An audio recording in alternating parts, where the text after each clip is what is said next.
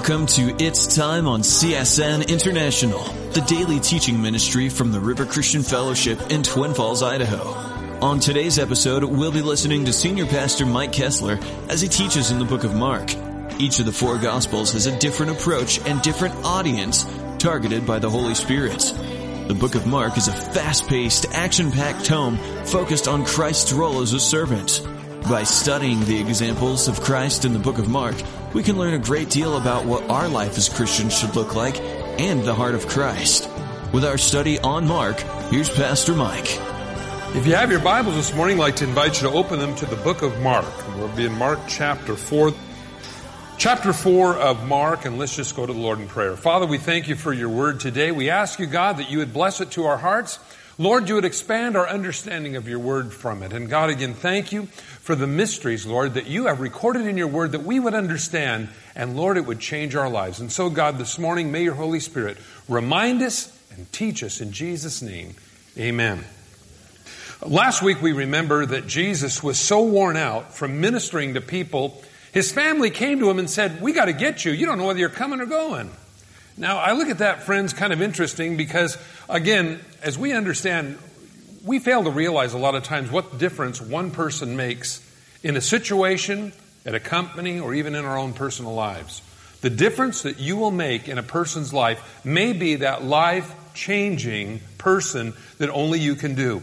Now, as I look at this, I realize that Jesus was that person who ministered to the people of Israel. I realize that for each one of us, we will minister to people in our work or our school, on our street, or wherever God has us go, that you may be the only Christian that will really point them and direct them to a relationship with the Lord. And so again, the value that you have to God is so important. And again, I believe these things are written to help us understand the value of your input into other people's lives. Now, a lot of times we live in a world that says basically, well, you know, you're just one of the masses. Not really. When you really study the Bible, look all the way through the Bible, what difference one person made. Remember Noah building the ark. One person made a difference because he found favor in the sight of God, and because of him, God was able to preserve the whole human race. We look all the way through the Bible. We look at baby Moses and how he was raised and grew up, and he decided to make a change and make a stand for his people, and what that one person made different in all those people's lives. So I'd like to encourage you this morning to think about the one that, even though you're one person, the difference that you make in the world that you're around and in. Chapter 4, verse 1, it says, again, he began to teach by the sea. And by the way, we all teach every day.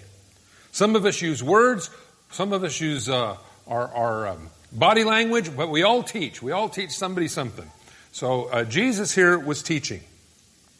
And a great multitude was gathered to him so that he got into a boat and sat in it, and they went out to sea, and the whole multitude was on the land facing the sea.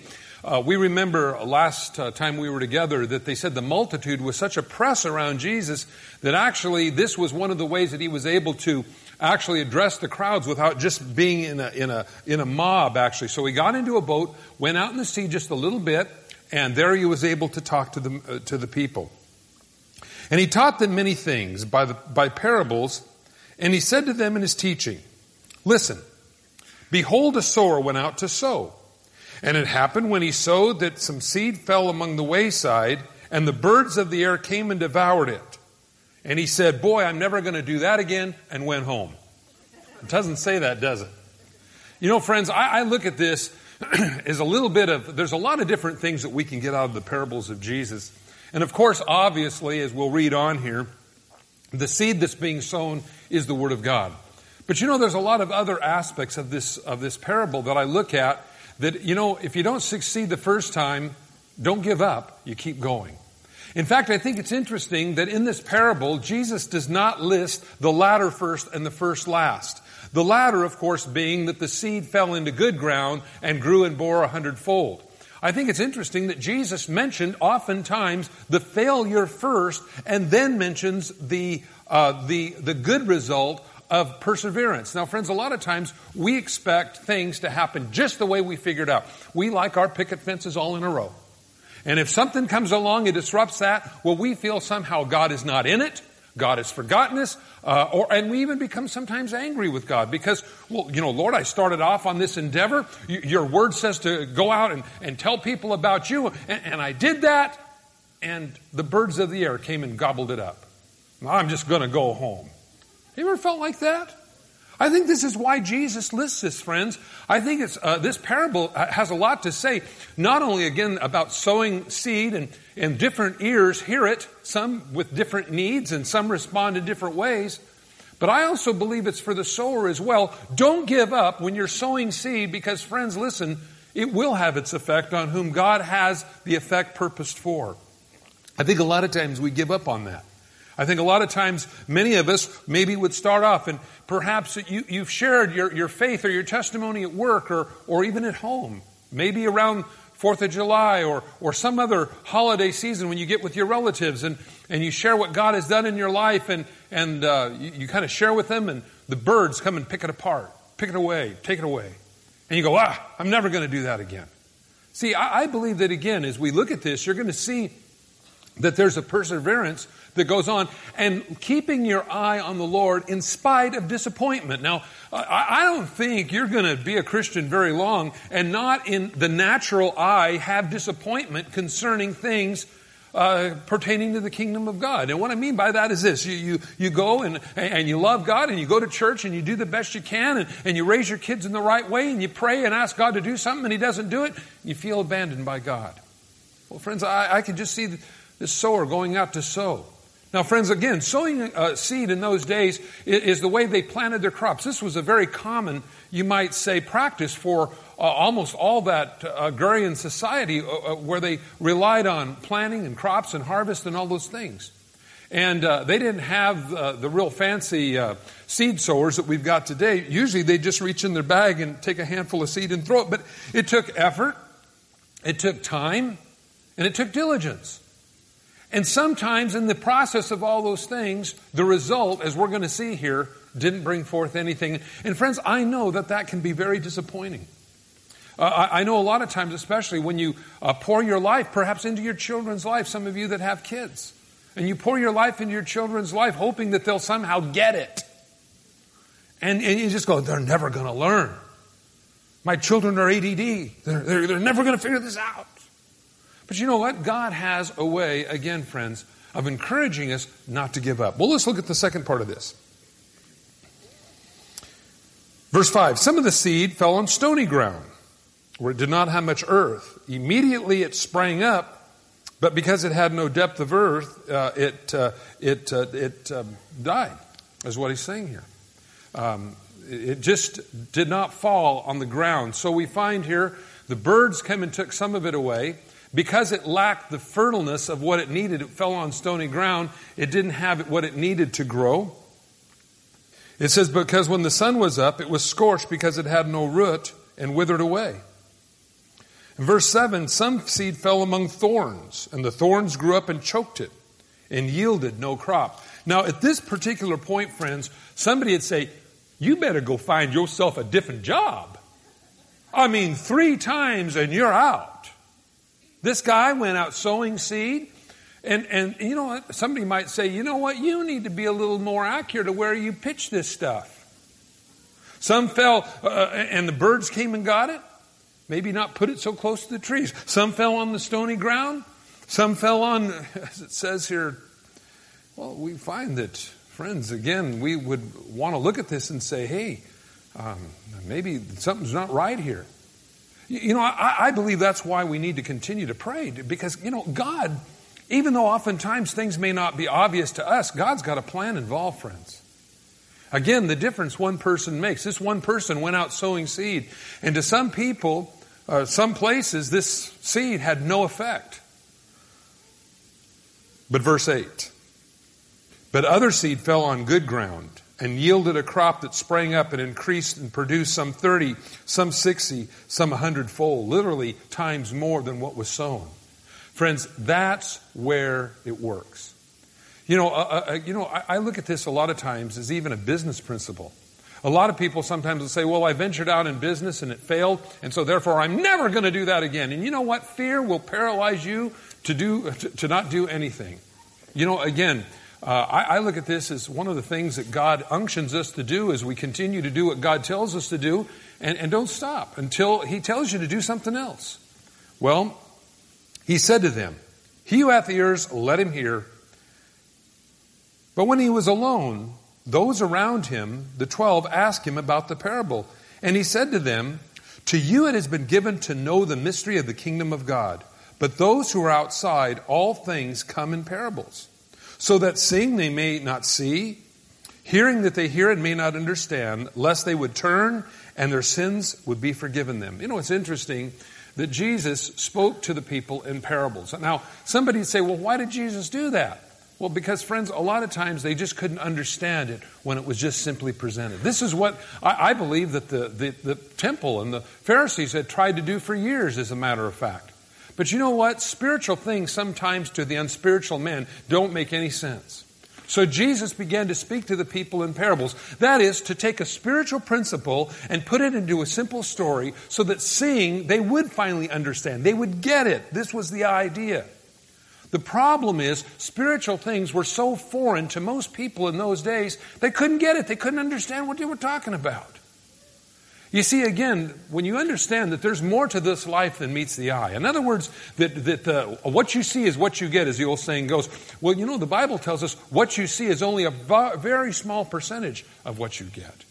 There's another whole world in the unseen realm. There's another whole world beyond this life.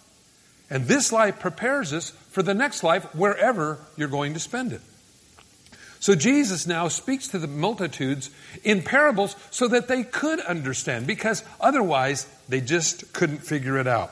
And He said to them, "Do you not understand this parable?" I mean, Jesus is going, don't you get it? He told them, He said, it's the word that goes out, so it went out to sow. Well, don't you understand this parable? How will then you understand all the parables? Now, this is interesting to me. He's kind of saying to His disciples, and this is great hope for you and me, your guys are kind of dopey, you know? You don't figure it out. Now, He says, if you don't get this one, how are you going to get the rest of them? Now, friends, again, understanding this, that Jesus didn't say, you know, I'm really glad the way the Bible reads, because if it read sometimes the way we'd think it would read. And He said to them, "Do you not understand this parable? How then will you understand the other parable? You're dummies and I'm going home." You know what God continues to do with all of us, wherever we're at in our understanding and our desire to know Him? God continues to work with us. Now, I know moms and dads, sometimes that's a real frustration when you're working with your kids. Again, and you hope that they'll figure it out and you hope that they'll get it. And you say, are they ever going to learn? Well, again, moms and dads, you keep being that example to them. You keep being that Christ-type image in that family, so that they will know and understand and have a standard in which they can judge things by. Friends, again, it may not be until they get a little older, maybe out on their own, maybe with their own family, that they will have a crisis in their home, and they'll remember how you always directed them to the Lord, or how you directed them to prayer, or how you pointed out to them the importance of having God first in the family. And then maybe that's when the light comes on, you know, the penny drops, they figure it out. And they go, wow, I need God. See, again, Jesus works with us where we're at. It isn't that God loves the smart ones and rejects the dumb ones. I'm glad about that. God knows where we're at, and God knows what you need, and God knows the speed in which we can learn. And anybody here, again, if you've been around, if you're a school teacher especially, maybe you're a parent of several kids, you'll know that maybe one of your children really get it and pick it up real quick of whatever it is you're trying to teach them, and the other ones are going, you know, they're following butterflies, you know. And there's that kind of a thing with they don't completely understand it. Jesus didn't say, well, you know, I really love the smart ones, but boy, I sure don't have no time for the dumb ones. I'm glad God didn't do that. Jesus continued. So He gives a story. He also explains that there are more like it to come. Now, this is, again, part of the reason why. Jesus is teaching His disciples to be communicators. Friends, again, in order to be a communicator, you have to be communicated to. In other words, in order to teach somebody, you have to be able to learn.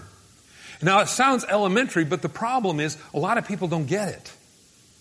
A lot of people want to teach. I've actually seen people that have been saved a few weeks and they want to start teaching the Bible. Well, friends, I don't think there's anything necessarily wrong with that. Because I think it's good to teach anybody anything from the Word of God, if nothing more, just to tell them how you got saved. But a lot of times you got to really know what you're talking about. And again, the Bible tells us, study to show yourself approved unto God, a workman not to be ashamed. So that way you know the Bible, you'll be able to make a good defense for your faith. You don't just say, well, I believe that because my wife believes that. Or I believe that because that's what our church believes. Have you ever heard that one? I've had people come to my door and I'll ask them a question. Well, our church believes. I go, I don't care what your church believes. What do you believe? Because again, the thing is, groups of people can certainly be wrong. That's what cults are. And so how do you come to the conclusions for the facts of your life? How do you come to the conclusions of what the Word of God says is true or not true? We get that question a lot of times on to Every Man an Answer. They'll call up and say, how do you know that the Bible is really God's Word? How do you know that the Bible is really true? Well, I think that's a good question. It deserves an answer. And the reason why that is because if I just say, well, I believe it because I believe it and that's all I believe and that's why I believe it, I think that person's brainwashed myself.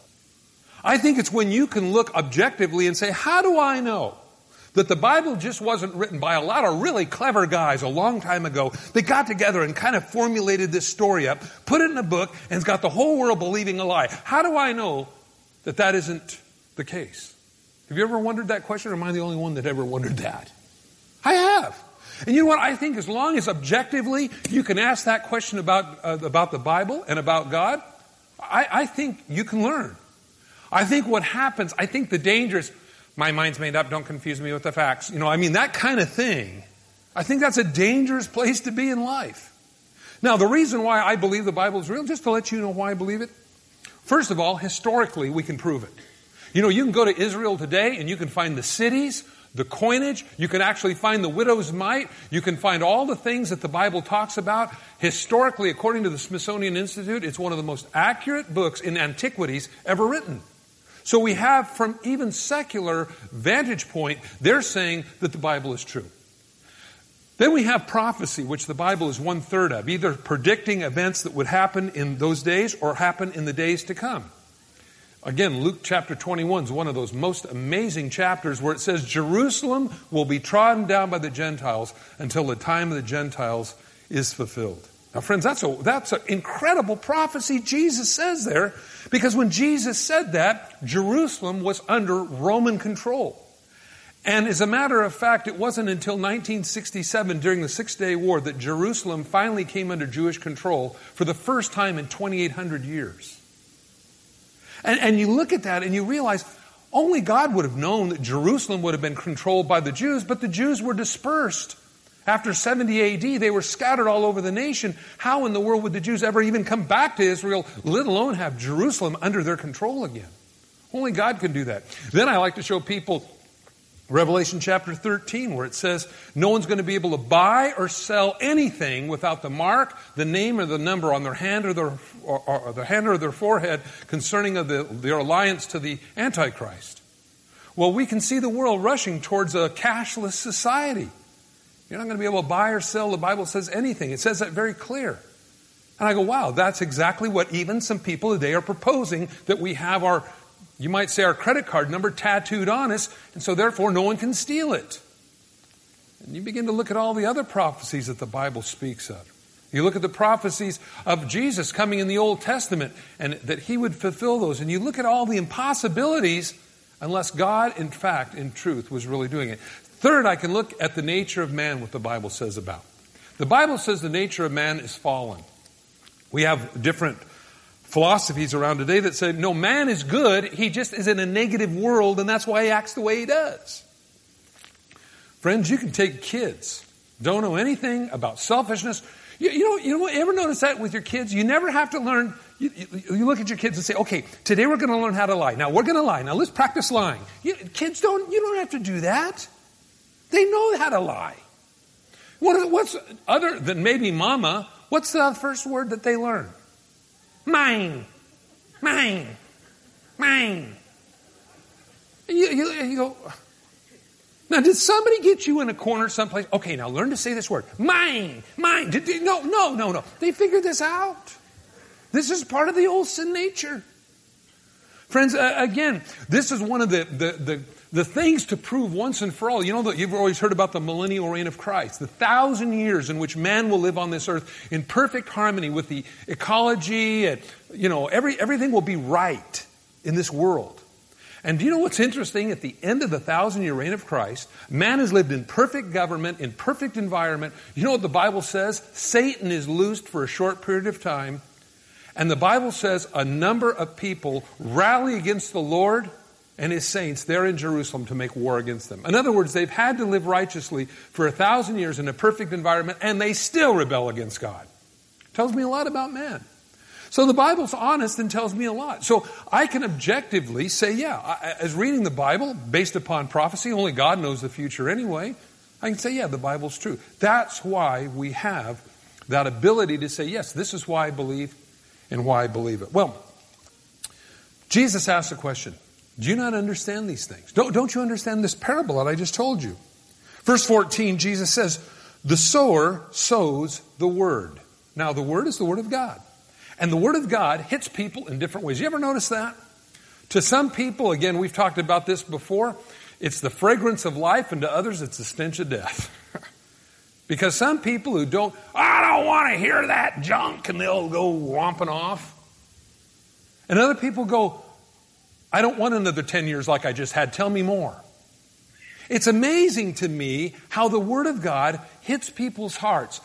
Again, we understand that different things in a person's heart is what I believe is whether it's nice, good ground or whether it's rocky or stony ground. Or as we read earlier, where the thorns grow up and the cares of this life choke out that word. Well, he says, the sower sows the word. In verse 15 it says, and these are the ones who by the wayside where the word is sown. And when they hear, Satan comes immediately and takes away the word that was sown in their hearts. And so this is relating to the birds, that when the seed was sown, the birds come and take it away. By the way, it's interesting, birds are always referenced in the Bible in a negative way. It's kind of funny. We'll get into that subject another time, but it's kind of an interesting study sometimes to look every time that birds were mentioned. Just real fast, you remember Joseph when he was in prison? And the butler and the baker were down there. Evidently, there was some kind of a coup to kill Pharaoh, and they didn't know whether the butler did it or the baker did it. And everybody always thinks the butler did it. Well, in this particular story, the baker did it. That's Pastor Mike Kessler on It's Time.